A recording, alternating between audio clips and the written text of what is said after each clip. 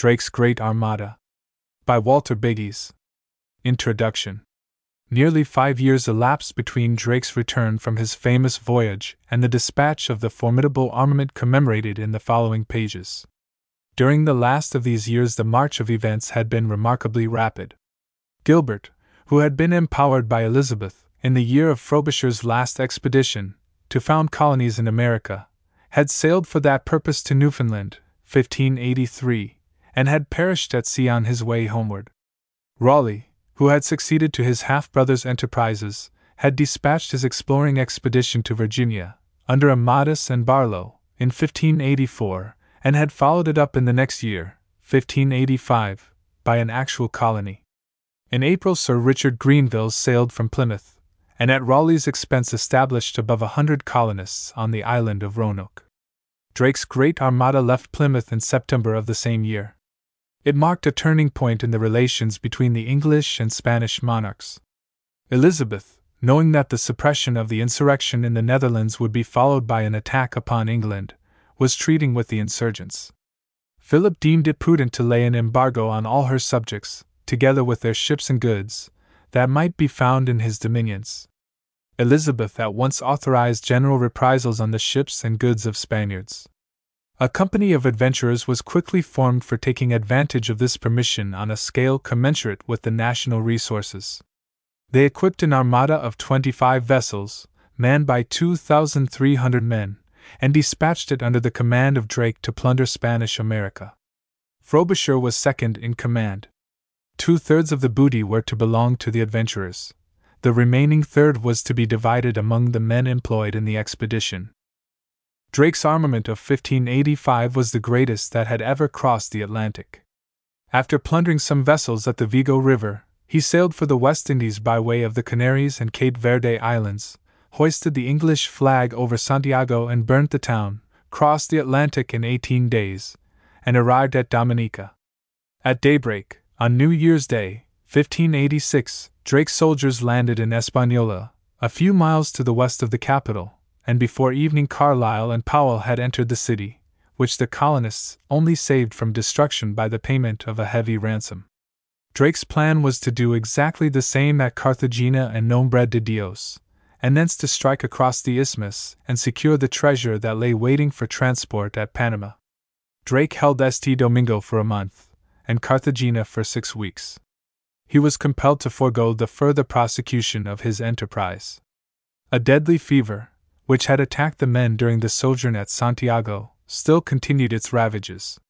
In existing circumstances, even had Nombre de Dios been successfully attacked, the march to Panama was out of the question, and after consultation with the military commanders, Drake resolved on sailing home at once by way of Florida. He brought back with him all the colonists who had been left by Sir Richard Grenville in Virginia. Drake had offered either to furnish them with stores, and to leave them a ship, or to take them home. The former was accepted, but a furious storm which ensued caused them to change their minds. They recognized in it the hand of God, whose will it evidently was that they should no longer be sojourners in the American wilderness, and the first English settlement of Virginia was abandoned accordingly. 10 years afterwards, 1595, Drake was again at the head of a similar expedition. The second command was given to his old associate Hawkins, Frobisher, his vice-admiral in 1585, having recently died of the wound received at Crozon. This time Nombre de Dios was taken and burnt, and 750 soldiers set out under Sir Thomas Baskerville to march to Panama. But at the first of the 3 forts which the Spaniards had by this time constructed, the march had to be abandoned. Drake did not long survive this second failure of his favorite scheme. He was attacked by dysentery a fortnight afterwards, and in a month he died. When he felt the hand of death upon him, he rose, dressed himself, and endeavored to make a farewell speech to those around him. Exhausted by the effort, he was lifted to his berth, and within an hour breathed his last. Hawkins had died off Puerto Rico 6 weeks previously. The following narrative is in the main the composition of Walter Biggs, who commanded a company of musketeers under Carlisle. Biggs was one of the 500 and odd men who succumbed to the fever. He died shortly after the fleet sailed from Carthagena, and the narrative was completed by some comrade. The story of this expedition, which had inflicted such damaging blows on the Spaniards in America, was eminently calculated to inspire courage among those who were resisting them in Europe. Cates, one of Carlyle's lieutenants, obtained the manuscript and prepared it for the press, accompanied by illustrative maps and plans. The publication was delayed by the Spanish Armada, but a copy found its way to Holland, where it was translated into Latin, and appeared at Leiden, in a slightly abridged form, in 1588. The original English narrative duly appeared in London in the next year. The document called the Resolution of the Land Captains was inserted by Hakluyt when he reprinted the narrative, in 1600. Drake's Great Armada. Narrative mainly by Captain Walter Biggs. A summary and true discourse of Sir Francis Drake's West Indian voyage, begun in the year 1585. Wherein were taken the cities of Santiago, Santo Domingo, Carthagena, and the town of St. Augustine, in Florida. Published by Master Thomas Cates. This worthy knight, for the service of his prince and country, having prepared his whole fleet, and gotten them down to Plymouth, in Devonshire, to the number of 25 sail of ships and pinnaces, and having assembled of soldiers and mariners to the number of 2,300 in the whole, embarked them and himself at Plymouth aforesaid, the 12th day of September, 1585. Being accompanied with these men of name and charge which hereafter follow, Master Christopher Carlyle, Lieutenant General, a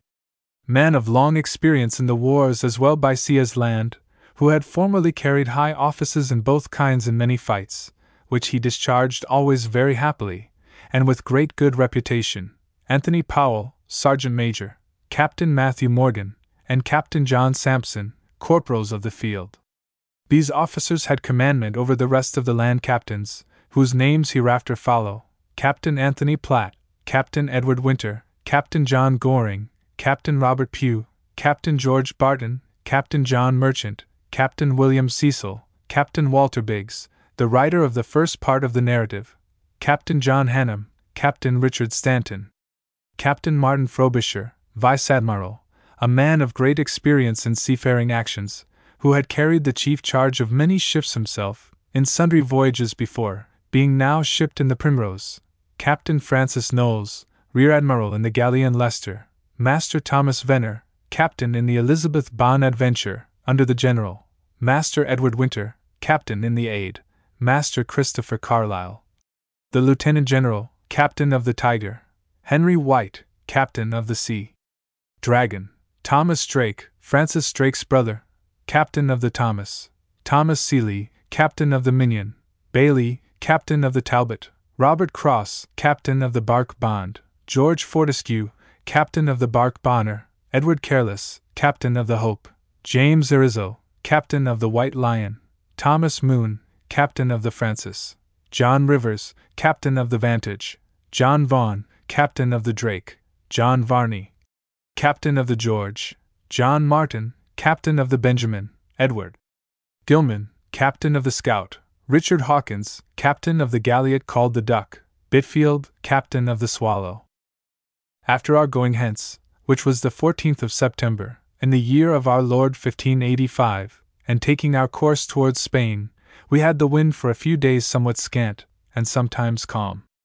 And being arrived near that part of Spain which is called the Moors Muros of Cape Finisterre, we happened to espy divers sails, which kept their course close by the shore, the weather being fair and calm.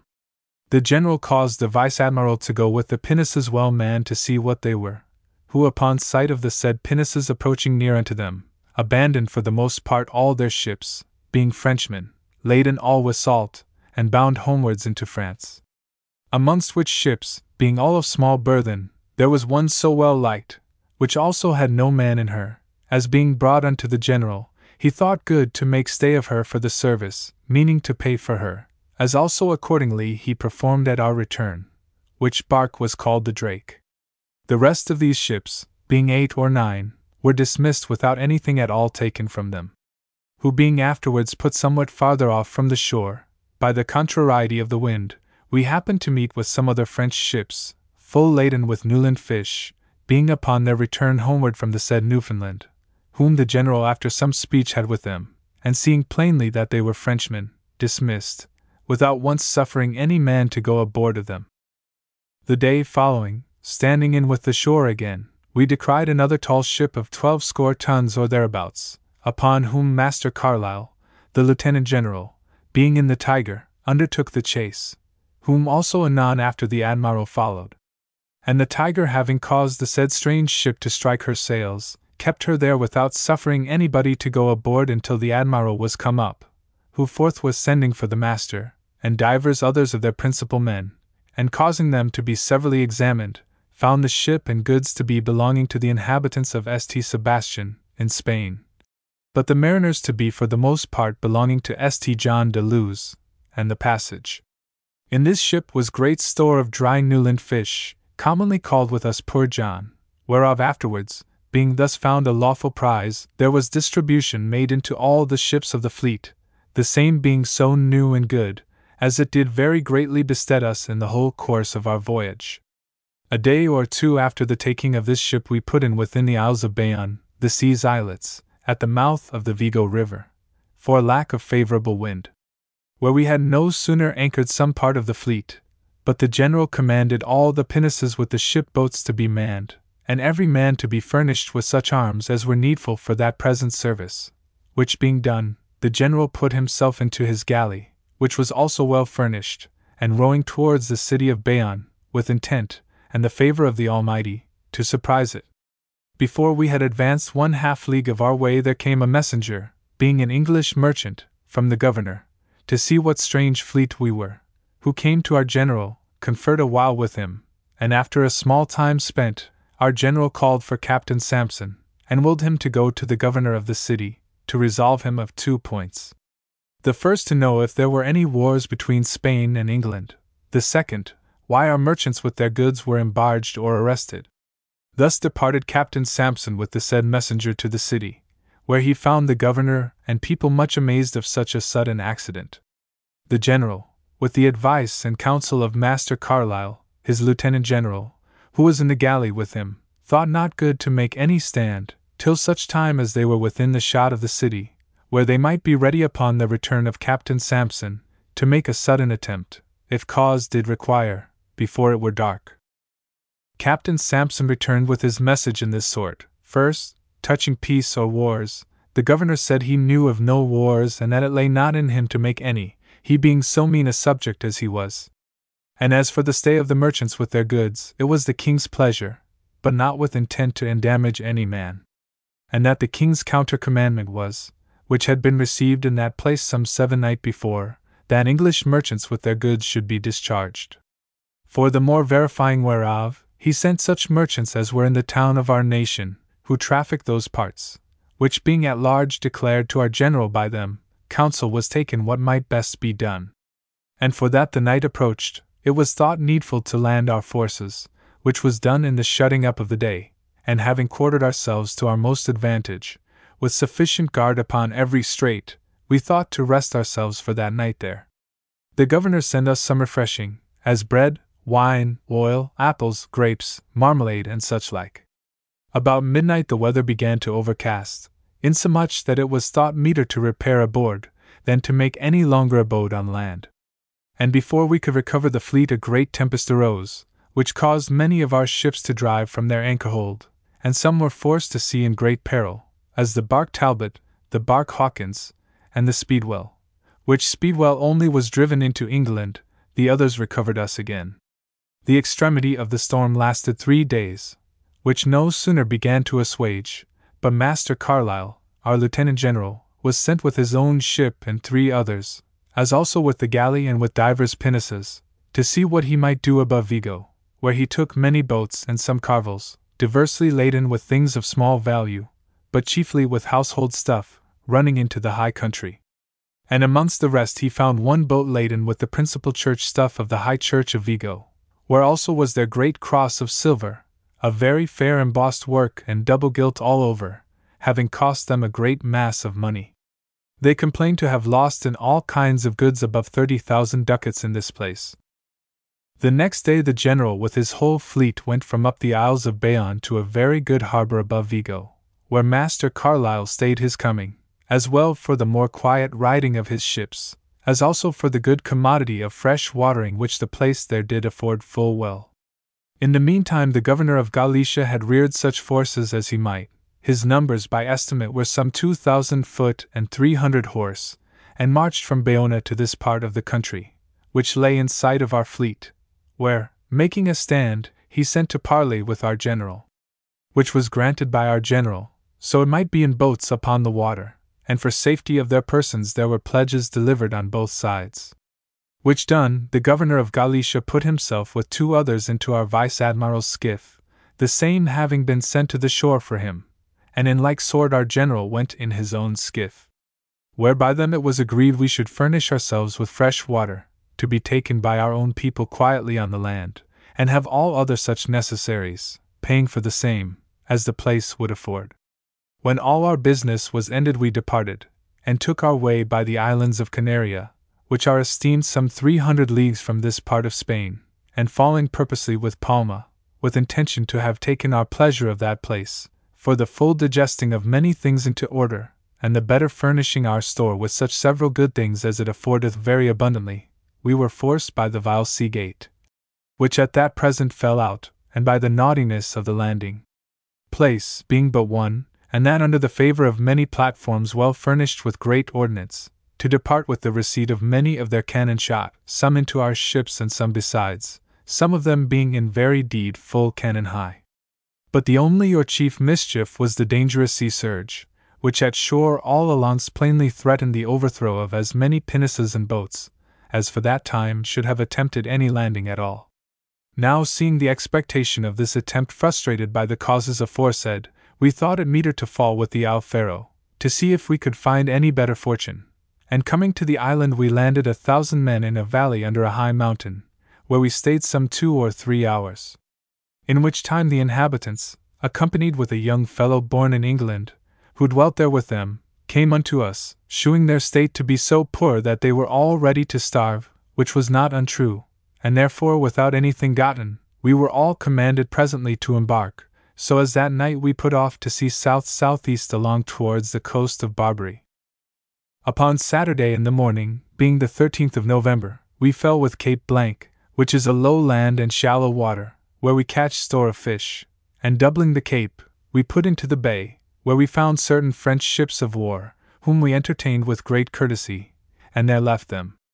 This afternoon the whole fleet assembled, which was a little scattered about their fishing, and put from thence to the Isles of Cape Verde, sailing till the 16th of the same month in the morning, on which day we descried the island of Santiago. And in the evening we anchored the fleet between the town called the Playa or Praia and Santiago, where we put on shore 1,000 men or more, under the leading of Master Christopher Carlyle, Lieutenant General, who directed the service most like a wise commander. The place where we had first to march did afford no good order, for the ground was mountainous and full of dales, being a very stony and troublesome passage. But such was his industrious disposition, as he would never leave, until we had gotten up to a fair plain, where we made stand for the assembling of the army.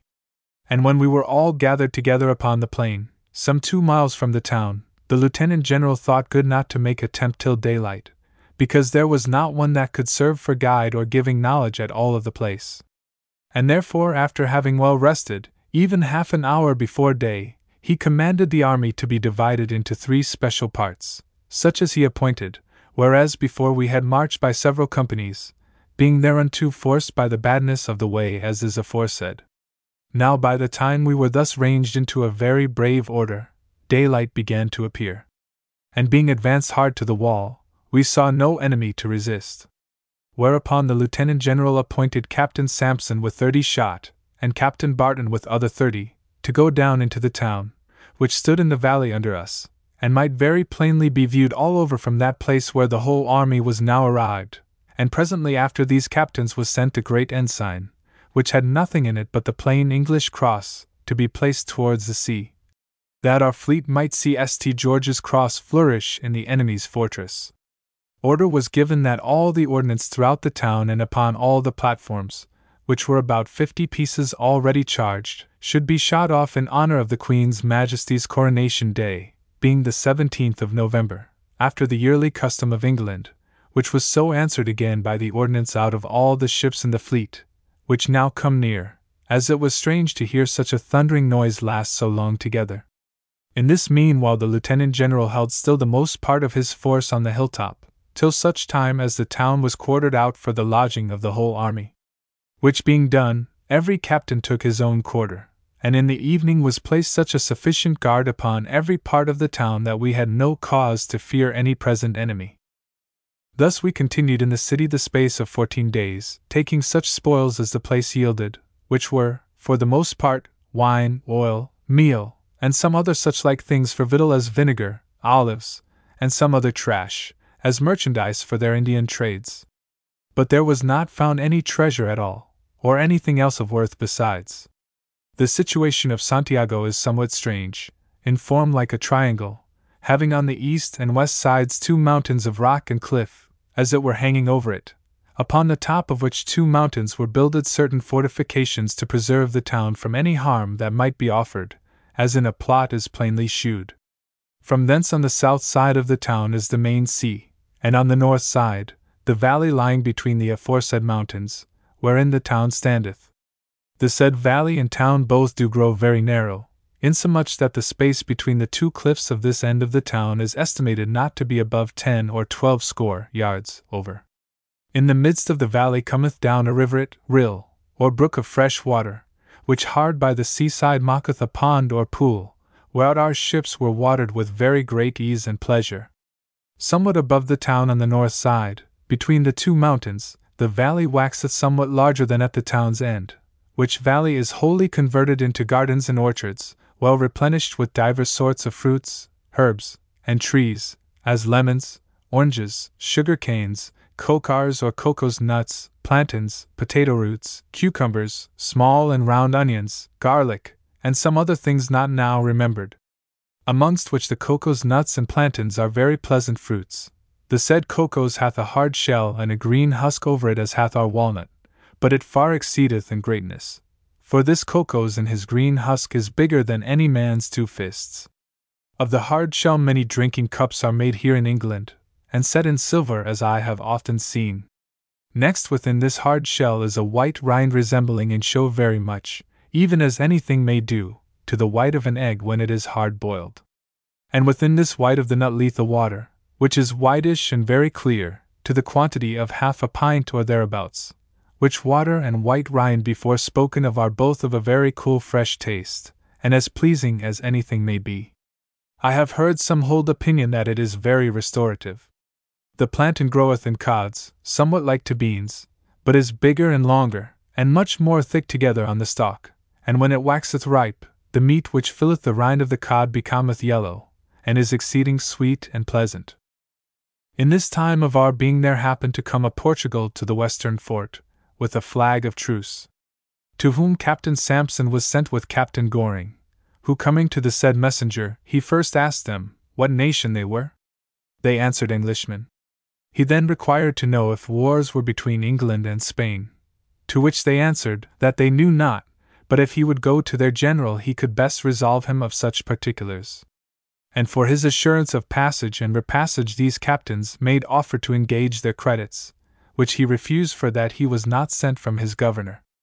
Then they told him if his governor did desire to take a course for the common benefit of the people and country his best way were to come and present himself unto our noble and merciful governor, Sir Francis Drake, whereby he might be assured to find favor, both for himself and the inhabitants. Otherwise within 3 days we should march over the land, and consume with fire all inhabited places, and put to the sword all such living souls as we should chance upon. So thus much he took for the conclusion of his answer. And departing, he promised to return the next day, but we never heard more of him. Upon the 24th of November, the general, accompanied with the lieutenant general and 600 men, marched forth to a village 12 miles within the land, called St. Domingo, where the governor and the bishop, with all the better sort, were lodged, and by 8 of the clock we came to it, finding the place abandoned, and the people fled into the mountains. So we made stand a while to ease ourselves, and partly to see if any would come to speak to us. After we had well rested ourselves, the general commanded the troops to march away homewards. In which retreat the enemy shewed themselves, both horse and foot, though not such force as durst encounter us. And so in passing some time at the gaze with them, it waxed late and towards night before we could recover home to Santiago. On Monday, the 26th of November, the general commanded all the pinnaces with the boats to use all diligence to embark the army into such ships as every man belonged. The lieutenant general in like sort commanded Captain Goring and Lieutenant Tucker, with 100 shot, to make a stand in the marketplace until our forces were wholly embarked, the vice-admiral making stay with his pinnace and certain boats in the harbor, to bring the said last company aboard the ships. Also the general willed forthwith the galley with 2 pinnaces to take into them the company of Captain Barton, and the company of Captain Biggs, under the leading of Captain Sampson, to seek out such munition as was hidden in the ground, at the town of Praia, or Playa, having been promised to be shooted by a prisoner which was taken the day before. The captains aforesaid coming to the Playa, landed their men, and having placed the troop in their best strength, Captain Sampson took the prisoner, and willed him to show that he had promised. The which he could not, or at least would not, but they searching all suspected places, found 2 pieces of ordnance, one of iron, another of brass. In the afternoon the general anchored with the rest of the fleet before the Playa, coming himself ashore, willing us to burn the town and make all haste aboard, the which was done by 6 of the clock the same day, and ourselves embarked again the same night. And so we put off to sea southwest. But before our departure from the town of Santiago, we established orders for the better government of the army. Every man mustered to his captain, and oaths were ministered, to acknowledge Her Majesty Supreme Governor, as also every man to do his uttermost endeavor to advance the service of the action, and to yield due obedience unto the directions of the general and his officers. By this provident counsel, and laying down this good foundation beforehand, all things went forward in a due course, to the achieving of our happy enterprise. In all the time of our being here, either the governor for the said King of Spain, which is a Portugal, either the bishop, whose authority is great, either the inhabitants of the town, or island, ever came at us, which we expected they should have done, to entreat us to leave them some part of their needful provisions, or at the least to spare the ruining of their town at our going away. The cause of this their unreasonable distrust, as I do take it, was the fresh remembrance of the great wrongs that they had done to old Master William Hawkins, of Plymouth, in the voyage he made 4 or 5 years before, when as they did both break their promise, and murdered many of his men, whereof I judge you have understood, and therefore it is needless to be repeated. But since they came not at us, we left written in sundry places, as also in the Spittle House, which building was only appointed to be spared, the great discontentment and scorn we took at this their refraining to come unto us, as also at the rude manner of killing, and savage kind of handling the dead body of one of our boys found by them straggling all alone, from whom they had taken his head and heart, and had straggled the other bowels about the place, in a most brutish and beastly manner. In revenge whereof at our departing we consumed with fire all the houses, as well in the country which we saw, as in the town of Santiago. From hence putting off to the West Indies, we were not many days at sea, but there began among our people such mortality, as in a few days there were dead above 200 or 300 men. And until some 7 or 8 days after our coming from Santiago, there had not died any one man of sickness in all the fleet. The sickness showed not his infection, wherewith so many were strucken, until we were departed thence, and then seized our people with extreme hot burning and continual agues, whereof very few escaped with life, and yet those for the most part not without great alteration and decay of their wits and strength for a long time after. In some that died were plainly shown the small spots which are often found upon those that be infected with the plague. We were not above 18 days in passage between the site of Santiago aforesaid, and the island of Dominica, being the first island of the West Indies that we fell withal, the same being inhabited with savage people, which go all naked, their skin colored with some painting of a reddish tawny, very personable and handsome strong men, who do admit little conversation with the Spaniards, for, as some of our people might understand them, they had a Spaniard or 2 prisoners with them. Neither do I think that there is any safety for any of our nation, or any other, to be within the limits of their commandment, albeit they used us very kindly for those few hours of time which we spent with them, helping our folks to fill and carry on their bare shoulders fresh water from the river to our ship's boats, and fetching from their houses great store of tobacco, as also a kind of bread which they fed on, called cassavi, very white and savory, made of the roots of cassavi. In recompense whereof we bestowed liberal rewards of glass, colored beads, and other things, which we had found at Santiago, wherewith, as it seemed, they rested very greatly satisfied, and shewed some sorrowful countenance when they perceived that we would depart. From hence we went to another island westward of it, called St. Christopher's Island, wherein we spent some days of Christmas, to refresh our sick people, and to cleanse and air our ships. In which island were not any people at all that we could hear of. In which time by the General it was advised and resolved, with the consent of the Lieutenant General, the Vice Admiral, and all the rest of the captains, to proceed to the great island of Hispaniola, as well for that we knew ourselves then to be in our best strength, as also the rather allured thereunto by the glorious fame of the city of St. Domingo, being the ancientest and chief inhabited place in all the tract of country thereabouts. And so proceeding in this determination, by the way we met a small frigate, bound for the same place, the which the Vice Admiral took, and having duly examined the men that were in her, there was one found by whom we were advertised the haven to be a barred haven, and the shore or land thereof to be well fortified, having a castle thereupon furnished with great store of artillery, without the danger whereof was no convenient landing place within 10 English miles of the city, to which the said pilot took upon him to conduct us. All things being thus considered on, the whole forces were commanded in the evening to embark themselves in pinnaces, boats, and other small barks appointed for this service. Our soldiers being thus embarked, the General put himself into the bark Francis as Admiral, and all this night we lay on the sea, bearing small sail until our arrival to the landing place, which was about the breaking of the day. And so we landed, being New Year's Day, 9 or 10 miles to the westwards of that brave city of St. Domingo, for at that time nor yet is known to us any landing place, where the sea surge doth not threaten to overset a pinnace or boat.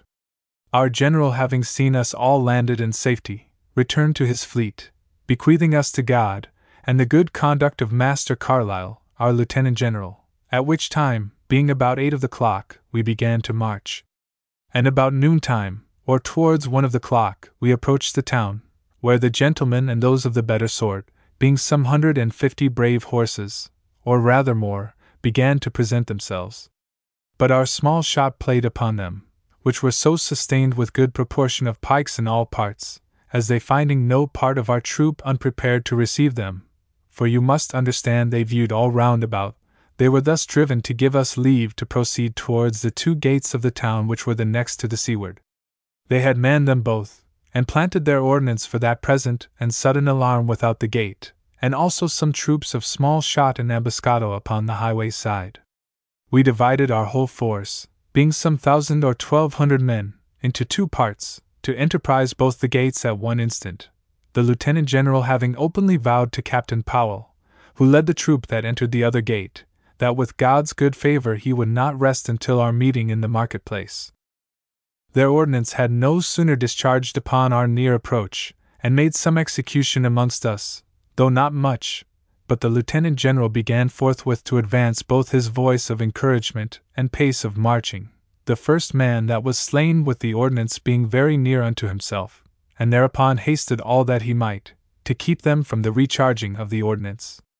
And notwithstanding their ambuscados, we marched or rather ran so roundly into them, as pell-mell we entered the gates, and gave them more care every man to save himself by flight, than reason to stand any longer to their broken fight. We forthwith repaired to the marketplace, but to be more truly understood, a place of very spacious square ground, whither also came, as had been agreed, Captain Powell with the other troop. Which place with some part next unto it, we strengthened with barricadoes, and there as the most convenient place assured ourselves, the city being far too spacious for so small and weary a troop to undertake to guard. Somewhat after midnight, they who had the guard of the castle, hearing us busy about the gates of the said castle, abandoned the same, some being taken prisoners, and some fleeing away by the help of boats to the other side of the haven, and so into the country. The next day we quartered a little more at large, but not into the half part of the town, and so making substantial trenches, and planting all the ordnance, that each part was correspondent to other, we held this town the space of 1 month. In the which time happened some accidents, more than are well remembered for the present. But amongst other things, it chanced that the general sent on his message to the Spaniards a negro boy with a flag of white, signifying truce, as is the Spanish ordinary manner to do there, when they approached to speak to us, which boy unhappily was first met withal by some of those who had been belonging as officers for the king in the Spanish galley, which with the town was lately fallen into our hands, who, without all order or reason, and contrary to that good usage wherewith we had entertained their messengers, furiously struck the poor boy through the body with one of their horsemen's staves, with which wound the boy returned to the general, and after he had declared the manner of this wrongful cruelty, died forthwith in his presence. Wherewith the general, being greatly passioned, commanded the provost marshal to cause a couple of friars, then prisoners, to be carried to the same place where the boy was strucken, accompanied with sufficient guard of our soldiers, and there presently to be hanged, dispatching at the same instant another poor prisoner, with this reason wherefore this execution was done, and with this message further,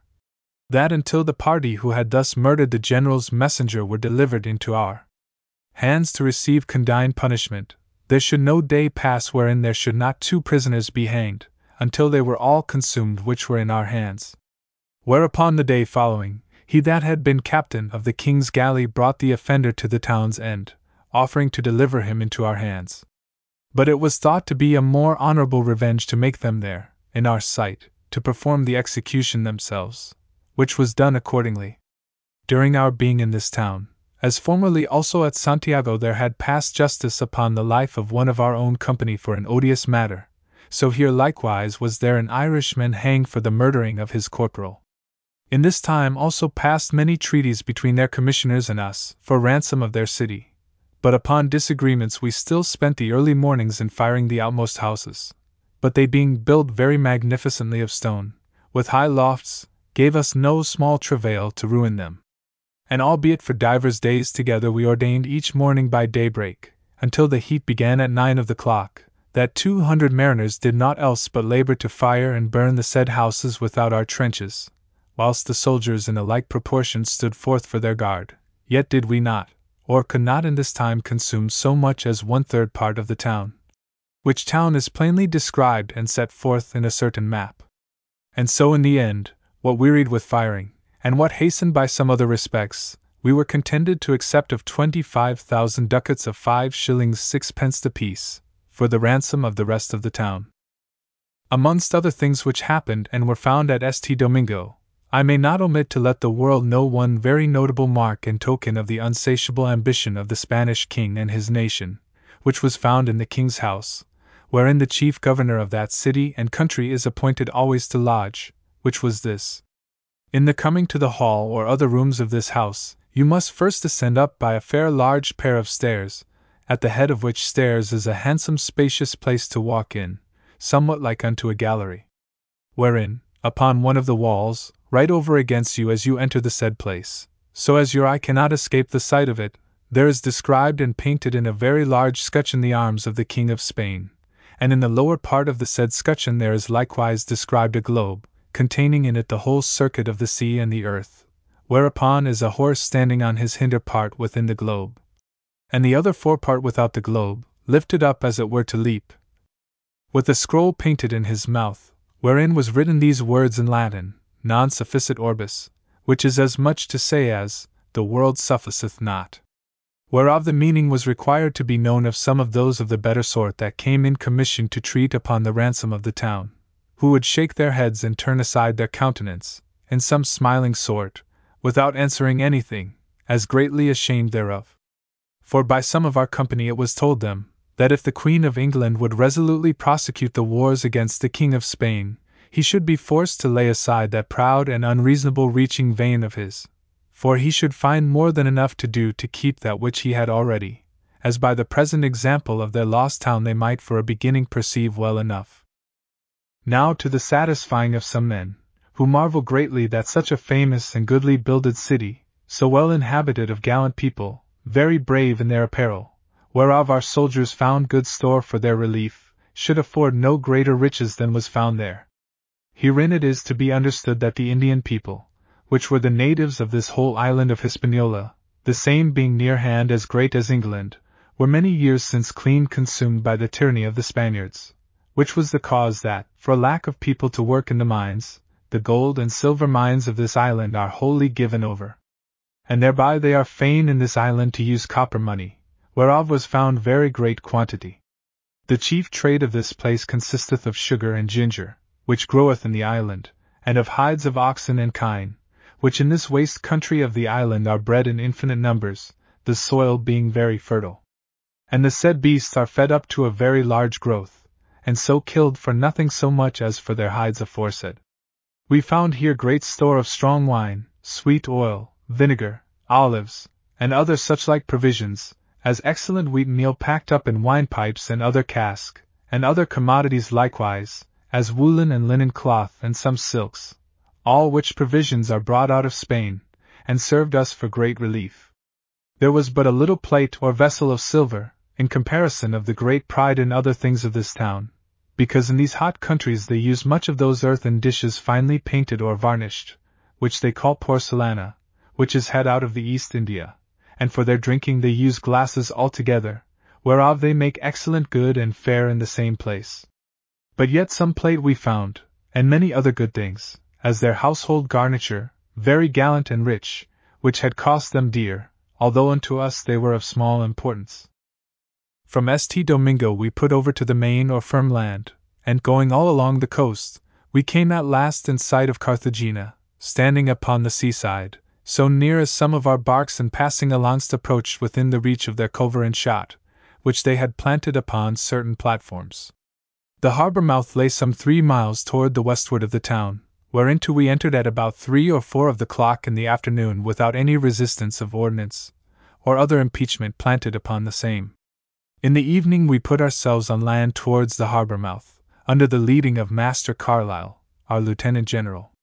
who, after he had digested us to march forward about midnight, as easily as foot might fall, expressly commanded us to keep close by the sea wash of the shore for our best and surest way, whereby we were like to go through, and not to miss any more of the way, which once we had lost within an hour after our first beginning to march, through the slender knowledge of him that took upon him to be our guide, whereby the night spent on, which otherwise must have been done by resting. But as we came within some 2 miles of the town, their horsemen, which were some 100, met us, and taking the alarm, retired to their townward again upon the first volley of our shot that was given them, for the place where we encountered being woody and bushy, even to the waterside, was unmeet for their service. At this instant we might hear some pieces of artillery discharged, with divers small shot, towards the harbour, which gave us to understand, according to the order set down in the evening before by our general, that the Vice-Admiral, accompanied with Captain Venner, Captain White, and Captain Cross, with other sea captains, and with divers pinnaces and boats, should give some attempt unto the little fort standing on the entry of the inner haven, near adjoining to the town, though to small purpose, for that the place was strong, and the entry, very narrow, was chained over, so as there could be nothing gotten by the attempt more than the giving of them an alarm on that other side of the haven, being 1.5 miles from the place we now were at. In which attempt the Vice-Admiral had the rudder of his skiff strucken through with a saker shot, and a little or no harm received elsewhere. The troops being now in their march, 1/2 mile behither the town or less, the ground we were on grew to be straight, and not above 50 paces over, having the main sea on the one side of it, and the harbour water or inner sea, as you may term it, on the other side, which in the plot is plainly shewed. This strait was fortified clean over with a stone wall and a ditch without it, the said wall being as orderly built, with flanking in every part, as can be set down. There was only so much of this strait unwalled as might serve for the issuing of the horsemen, or the passing of carriage in time of need. But this unwalled part was not without a very good barricado of winebutts or pipes, filled with earth, full and thick as they might stand on end one by another, some part of them standing even within the main sea. This place of strength was furnished with 6 great pieces, demi-culverins and sakers, which shot directly in front upon us as we approached. Now without this wall, upon the inner side of the strait, They had brought likewise 2 great galleys with their prows to the shore, having planted in them 11 pieces of ordnance, which did beat all cross the strait, and flanked our coming on. In these 2 galleys were planted 300 or 400 small shot, and on the land, in the guard only of this place, 300 shot and pikes. They, in this their full readiness to receive us, spared not their shot both great and small. But our Lieutenant General, taking the advantage of the dark, the daylight as yet not broken out, approached by the lowest ground, according to the express direction which himself had formerly given, the same being the sea-washed shore, where the water was somewhat fallen, so as most of all their shot was in vain. Our Lieutenant General commanded our shot to forbear shooting until we were come to the wall side. And so with pikes roundly together we approached the place, where we soon found out the barricadoes of pipes or butts to be the meetest place for our assault, which, notwithstanding it was well furnished with pikes and shots, was without staying attempted by us. Down went the butts of earth, and pell-mell came our swords and pikes together, after our shot had first given their volley, even at the enemy's nose. Our pikes were somewhat longer than theirs, and our bodies better armed, for very few of them were armed. With which advantage our swords and pikes grew too hard for them, and they driven to give place. In this furious entry the Lieutenant General slew with his own hands the chief ensign-bearer of the Spaniards, who fought very manfully to his life's end. We followed into the town with them, and giving them no leisure to breathe, we won the market-place, albeit they made head and fought a while before we got it. And so we being once seized and assured of that, they were content to suffer us to lodge within their town, and themselves to go to their wives, whom they had carried into other places of the country before our coming thither. At every street's end they had raised very fine barricadoes of earthworks, with trenches without them, as well made as ever we saw any work done, at the entering whereof was some little resistance, but soon overcome it was, with few slain or hurt. They had joined with them many Indians, whom they had placed in corners of advantage, all bowmen, with their arrows most villainously empoisoned, so as if they did but break the skin, the party so touched died without great marvel. Some they slew of our people with their arrows, some they likewise mischieved to death with certain pricks of small sticks sharply pointed, of a foot and a half long, the one end put into the ground, the other empoisoned, sticking fast up, right against our coming in the way as we should approach from our landing towards the town, whereof they had planted a wonderful number in the ordinary way. But our keeping the sea-washed shore missed the greatest part of them very happily.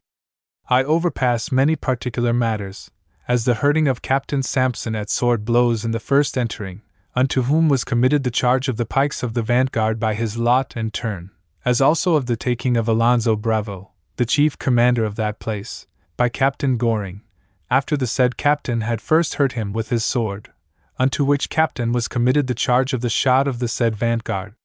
Captain Winter was likewise by his turn of the vanguard in this attempt, where also the Lieutenant General marched himself, the said Captain Winter, through a great desire to serve by land, having now exchanged his charge at sea with Captain Cecil for his band of footmen. Captain Powell, the sergeant major, had by his turn the charge of the 4 companies which made the battle. Captain Morgan, who at St. Domingo was of the vanguard, had now by turn his charge upon the companies of the rearward. Every man, as well of one part as of another, came so willingly on to the service, as the enemy was not able to endure the fury of such hot assault. We stayed here 6 weeks, and the sickness with mortality before spoken of still continued among us, though not with the same fury as at the first, and such as were touched with the said sickness, escaping death, very few or almost none could recover their strength. Yea, many of them were much decayed in their memory, insomuch that it was grown an ordinary judgment, when one was heard to speak foolishly, to say he had been sick of the calentura, which is the Spanish name of their burning ague, for, as I told you before, it is a very burning and pestilent ague. The original cause thereof is imputed to the evening or first night air, which they term La Serena, wherein they say and hold very firm opinion that whoso is then abroad in the open air shall certainly be infected to the death, not being of the Indian or natural race of those country people. By holding their watch our men were thus subjected to the infectious air, which at Santiago was most dangerous and deadly of all other places.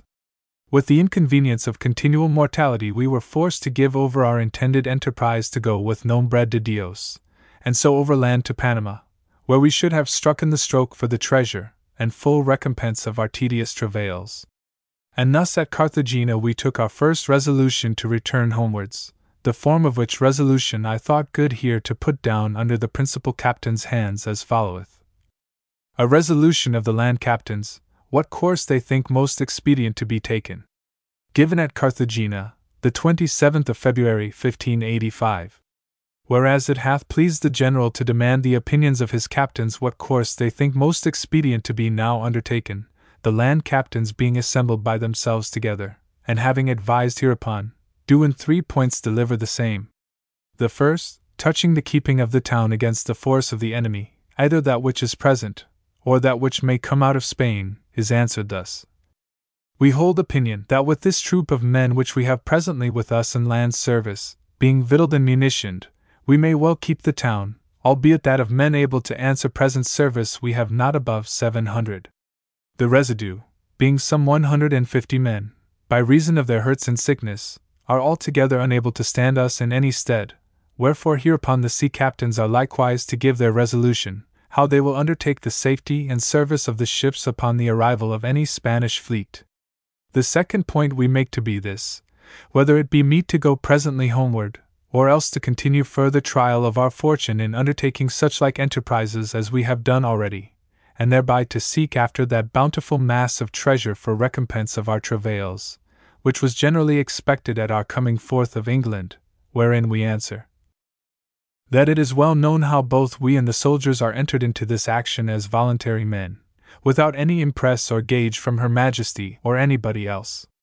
And forasmuch as we have hitherto discharged the parts of honest men, so that now by the great blessing and favor of our good God there have been taken 3 such notable towns, wherein by the estimation of all men would have been found some very great treasures, knowing that Santiago was the chief city of all the islands and traffics thereabouts, St. Domingo the chief city of Hispaniola, and the head government not only of that island, but also of Cuba, and of all the islands about it, as also of such inhabitations of the firm land, as were next unto it, and a place that is both magnificently built and entertaineth great trades of merchandise. And now lastly the city of Carthagena, which cannot be denied to be one of the chief places of most especial importance to the Spaniard of all the cities which be on this side of the West India. We do therefore consider, that since all these cities, with their goods and prisoners taken in them, and the ransoms of the said cities, being all put together, are found far short to satisfy that expectation which by the generality of the enterprisers was first conceived, and being further advised of the slenderness of our strength, whereunto we be now reduced, as well in respect of the small number of able bodies, as also not a little in regard of the slack disposition of the greater part of those which remain, very many of the better minds and men being either consumed by death, or weakened by sickness and hurts. And lastly, since that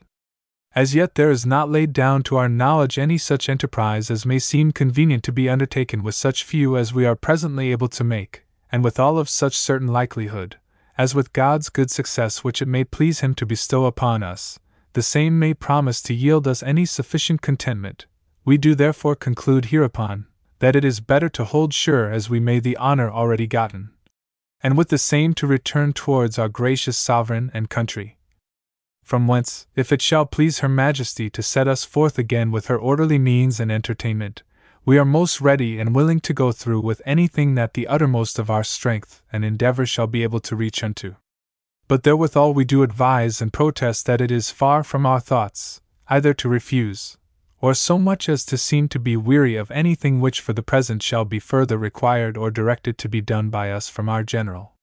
The third and last point is concerning the ransom of this city of Carthagena, for the which, before it was touched with any fire, there was made an offer of some 27,000 or 28,000 pounds sterling. Thus much we utter herein as our opinions, agreeing, so it be done in good sort, to accept this offer aforesaid, rather than to break off by standing still upon our demands of 100,000 pounds, which seems a matter impossible to be performed for the present by them. And to say truth, We may now with much honor and reputation better be satisfied with that sum offered by them at the first, if they will now be contented to give it, than we might at that time with a great deal more, inasmuch as we have taken our full pleasure, both in the uttermost sacking and spoiling of all their household goods and merchandise, as also in that we have consumed and ruined a great part of their town with fire. And thus much further is considered herein by us, that as there be in the voyage a great many poor men, who have willingly adventured their lives in travails, and divers amongst them having spent their apparel and such other little provisions as their small means might have given them leave to prepare, which being done upon such good and allowable intention as this action hath always carried with it, meaning, against the Spaniard, our greatest and most dangerous enemy, so surely we cannot but have an inward regard, so far as may lie in us, to help them in all good sort towards the satisfaction of this their expectation, and by procuring them some little benefit to encourage them, and to nourish this ready and willing disposition of theirs, both in them and in others by their example, against any other time of like occasion. But because it may be supposed that herein we forget not the private benefit of ourselves, and are thereby the rather moved to incline ourselves to this composition, we do therefore think good for the clearing ourselves of all such suspicion, to declare hereby, that what part or portion soever it be of this ransom or composition for Carthagena which should come unto us, we do freely give and bestow the same wholly upon the poor men who have remained with us in the voyage, meaning as well the sailor as the soldier, wishing with all our hearts it were such or so much as might see a sufficient reward for their painful endeavor. And for the firm confirmation thereof, we have thought meet to subsign these presents with our own hands in the place and time aforesaid. Captain Christopher Charlie, Lieutenant General, Captain Goring, Captain Sampson, Captain Powell, etc. But while we were yet there, it happened one day that our watch called the sentinel, upon the church steeple, had discovered in the sea a couple of small barks or boats, making in with the harbor of Carthagena. Whereupon Captain Moon and Captain Varney, with John Grant, the master of the Tiger, and some other seamen, embarked themselves in a couple of small pinnaces, to take them before they should come nigh the shore, at the mouth of the harbor, lest by some straggling Spaniards from the land, they might be warned by signs from coming in. Which fell out accordingly, notwithstanding all the diligence that our men could use, for the Spanish boats, upon the sight of our pinnaces coming towards them, ran themselves ashore, and so their men presently hid themselves in bushes hard by the seaside, amongst some others that had called them by signs thither. Our men presently without any due regard had to the quality of the place, and seeing no man of the Spaniards to shew themselves, boarded the Spanish barks or boats, and so standing all open in them, were suddenly shot at by a troop of Spaniards out of the bushes, by which volley of shot there were slain Captain Varney, which died presently, and Captain Moon, who died some few days after, besides some 4 or 5 others that were hurt. And so our folks returned without their purpose, not having any sufficient number of soldiers with them to fight on shore. For those men they carried were all mariners to row, few of them armed, because they made account with their ordnance to have taken the barks well enough at sea, which they might full easily have done, without any loss at all, if they had come in time to the harbor mouth, before the Spaniards' boats had gotten so near the shore. During our abode in this place, as also at St. Domingo, there passed divers courtesies between us and the Spaniards, as feasting, and using them with all kindness and favor, so as amongst others there came to see the general the governor of Carthagena, with the bishop of the same, and divers other gentlemen of the better sort. This town of Carthagena we touched in the out parts, and consumed much with fire, as we had done St. Domingo, upon discontentments, and for want of agreeing with us in their first treaties touching their ransom, which at the last was concluded between us should be 110,000 ducats for that which was yet standing, the ducat valued at 5 shillings 6 sterling. This town, though not half so big as St. Domingo, gives, as you see, a far greater ransom, being in very deed of far more importance, by reason of the excellency of the harbor, and the situation thereof to serve the trade of Nombre de Dios and other places, and is inhabited with far more richer merchants. The other is chiefly inhabited with lawyers and brave gentlemen, being the chief or highest appeal of their suits in law of all the islands about it, and of the mainland coast next unto it. And it is of no such account as Carthagena, for these and some like reasons which I could give you, overlong to be now written. The warning which this town received of our coming towards them from St. Domingo, by the space of 20 days before our arrival here, was caused that they had both fortified and every way prepared for their best defense, as also that they had carried and conveyed away all their treasure and principal substance. The ransom of 110,000 ducats thus concluded on, as is aforesaid, the same being written, and expressing for nothing more than the town of Carthagena. Upon the payment of the said ransom we left the said town and drew some part of our soldiers into the priory or abbey, standing a quarter of an English mile below the town upon the harbour waterside, the same being walled with a wall of stone, which we told the Spaniards was yet ours, and not redeemed by their composition. Whereupon they, finding the defect of their contract, were contented to enter into another ransom for all places, but specially for the said house, as also the blockhouse or castle, which is upon the mouth of the inner harbour.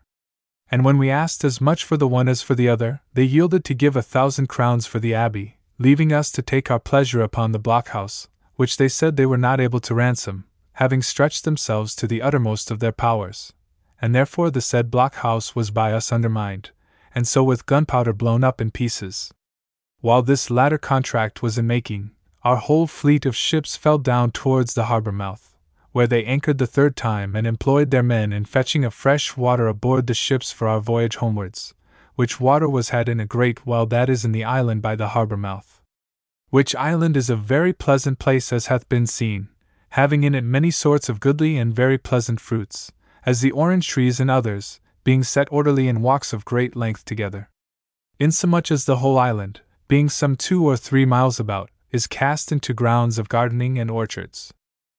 After 6 weeks' abode in this place, we put to sea the last of March, where, after 2 or 3 days, a great ship which we had taken at St. Domingo, and thereupon was called the New Year's Gift, fell into a great leak, being laden with ordnance, hides, and other spoils, and in the night she lost the company of our fleet.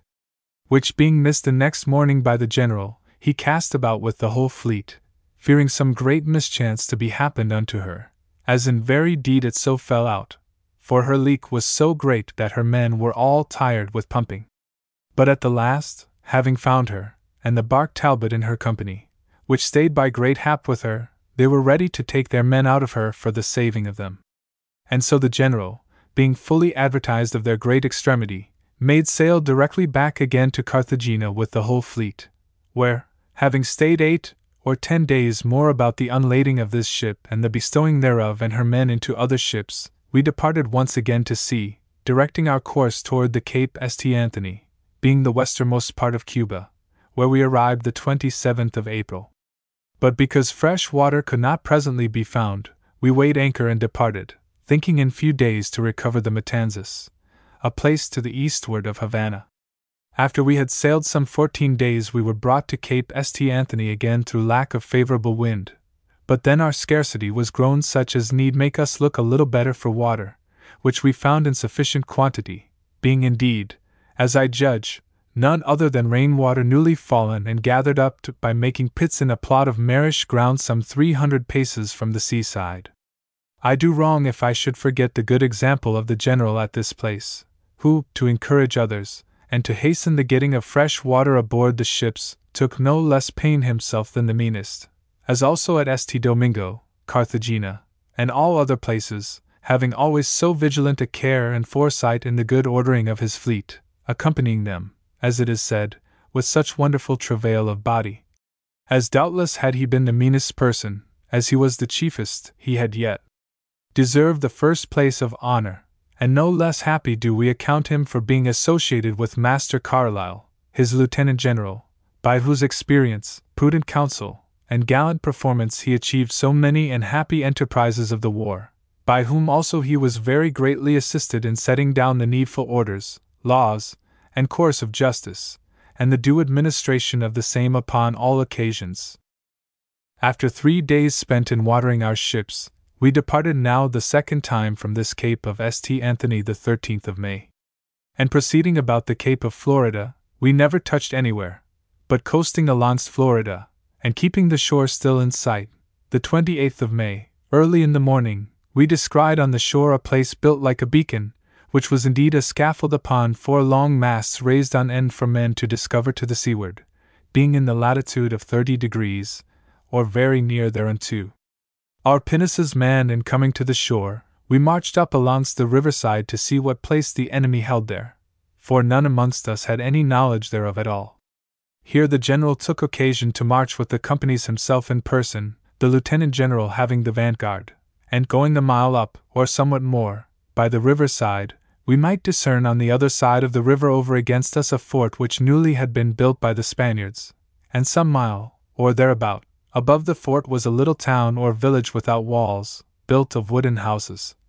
as the plot doth plainly shew. We forthwith prepared to have ordnance for the battery, and one piece was a little before the evening planted, and the first shot being made by the lieutenant general himself at their ensign, strake through the ensign, as we afterwards understood by a Frenchman which came unto us from them. One shot more was then made, which struck the foot of the fort wall, which was all massive timber of great trees like masts. The lieutenant general was determined to pass the river this night with 4 companies, and there to lodge himself entrenched as near the fort as that he might play with his muskets and smallest shot upon any that should appear, and so afterwards to bring and plant the battery with him. But the help of mariners for that sudden to make trenches could not be had, which was the cause that this determination was remitted until the next night. In the night the lieutenant general took a little rowing skiff and 6 well armed, as Captain Morgan and Captain Sampson, with some others, beside the rowers, and went to view what guard the enemy kept, as also to take knowledge of the ground. And albeit he went as covertly as might be, yet the enemy, taking the alarm, grew fearful that the whole force was approaching to the assault, and therefore with all speed abandoned the place after the shooting of some of their pieces.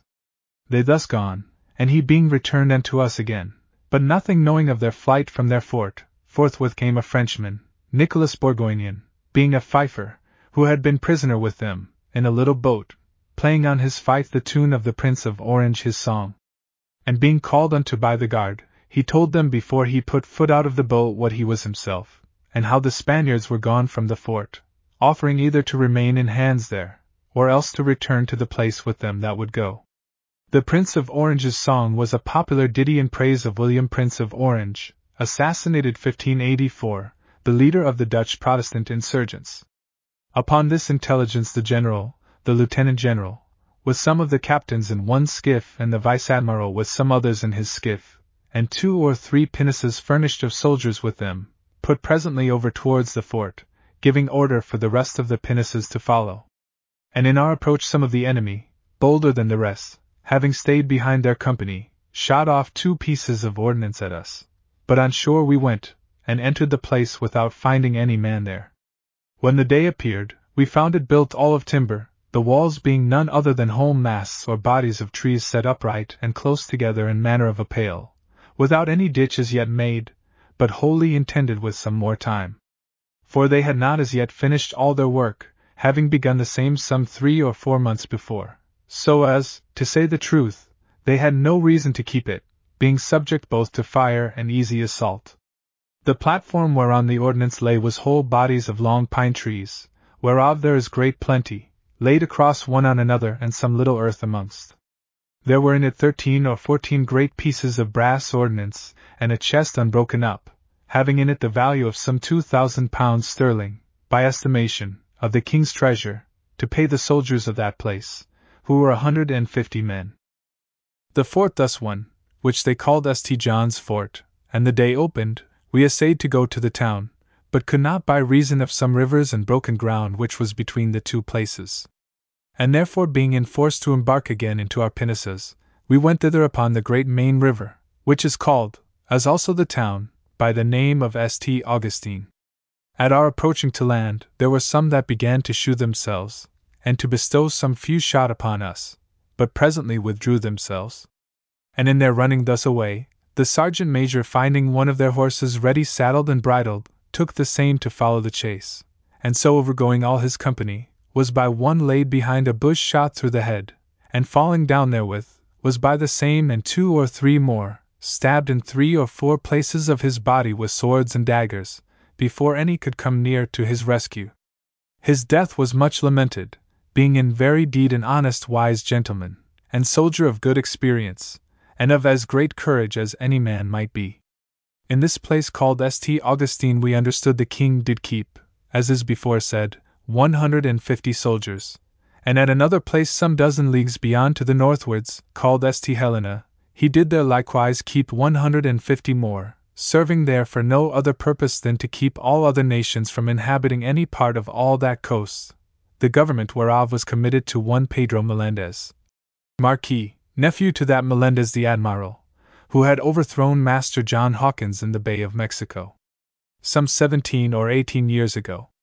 This governor had charge of both places, but was at this time in this place, and one of the first that left the same. Here it was resolved in full assembly of captains, to undertake the enterprise of St. Helena, and from thence to seek out the inhabitation of our English countrymen in Virginia, distant from thence some 6 degrees northward. When we came thwart of St. Helena, the shoals appearing dangerous, and we having no pilot to undertake the entry, it was thought meetest to go hence alongst. For the Admiral had been the same night in 4 fathom and a half, 3 leagues from the shore, and yet we understood, by the help of a known pilot, there may and do go in ships of greater burden and draught than any we had in our fleet. We passed thus along the coast hard aboard the shore, which is shallow for a league or 2 from the shore, and the same is low and broken land for the most part. The 9th of June, upon sight of one special great fire, which are very ordinary all alongs this coast, even from the Cape of Florida hither, the General sent his skiff to the shore, where they found some of our English countrymen that had been sent thither the year before by Sir Walter Raleigh, and brought them aboard, by whose direction we proceeded along to the place which they make their port. But some of our ships being of great draught, unable to enter, anchored without the harbor in a wild road at sea, about 2 miles from shore. From whence the General wrote letters to Master Ralph Lane, being governor of those English in Virginia, and then at his fort about 6 leagues from the road in an island which they called Roanoke, wherein especially he shewed how ready he was to supply his necessities and wants, which he understood of by those he had first talked withal. The morrow after, Master Lane himself and some of his company coming unto him, with the consent of his captains he gave them the choice of 2 offers, that is to say, either he would leave a ship, a pinnace, and certain boats with sufficient masters and mariners, together furnished with a month's victual, to stay and make further discovery of the country and coasts, and so much victual likewise as might be sufficient for the bringing of them all, being 103 persons, into England, if they thought good after such time, with any other thing they would desire, and that he might be able to spare, or else, if they thought they had made sufficient discovery already, and did desire to return into England, he would give them passage. But they, as it seemed, being desirous to stay, accepted very thankfully and with great gladness that which was offered first. Whereupon the ship being appointed and received into charge by some of their own company sent into her by Master Lane, before they had received from the rest of the fleet the provision appointed them, there arose a great storm, which they said was extraordinary and very strange, that lasted 3 days together, and put all our fleet in great danger to be driven from their anchoring upon the coast, for we brake many cables, and lost many anchors, and some of our fleet which had lost all, of which number was the ship appointed for Master Lane and his company, were driven to put to sea in great danger, in avoiding the coast, and could never see us again until we met in England. Many also of our small pinnaces and boats were lost in this storm. Notwithstanding, after all this, the General offered them, with consent of his captains, another ship with some provisions, although not such a one for their turns as might have been spared them before, this being unable to be brought into their harbor, or else, if they would, to give them passage into England, although he knew he should perform it with greater difficulty than he might have done before. But Master Lane, with those of the chiefest of his company which he had then with him, considering what should be best for them to do, made request unto the General under their hands, that they might have passage for England, the which being granted, and the rest sent for out of the country and shipped, we departed from that coast the 18th of June.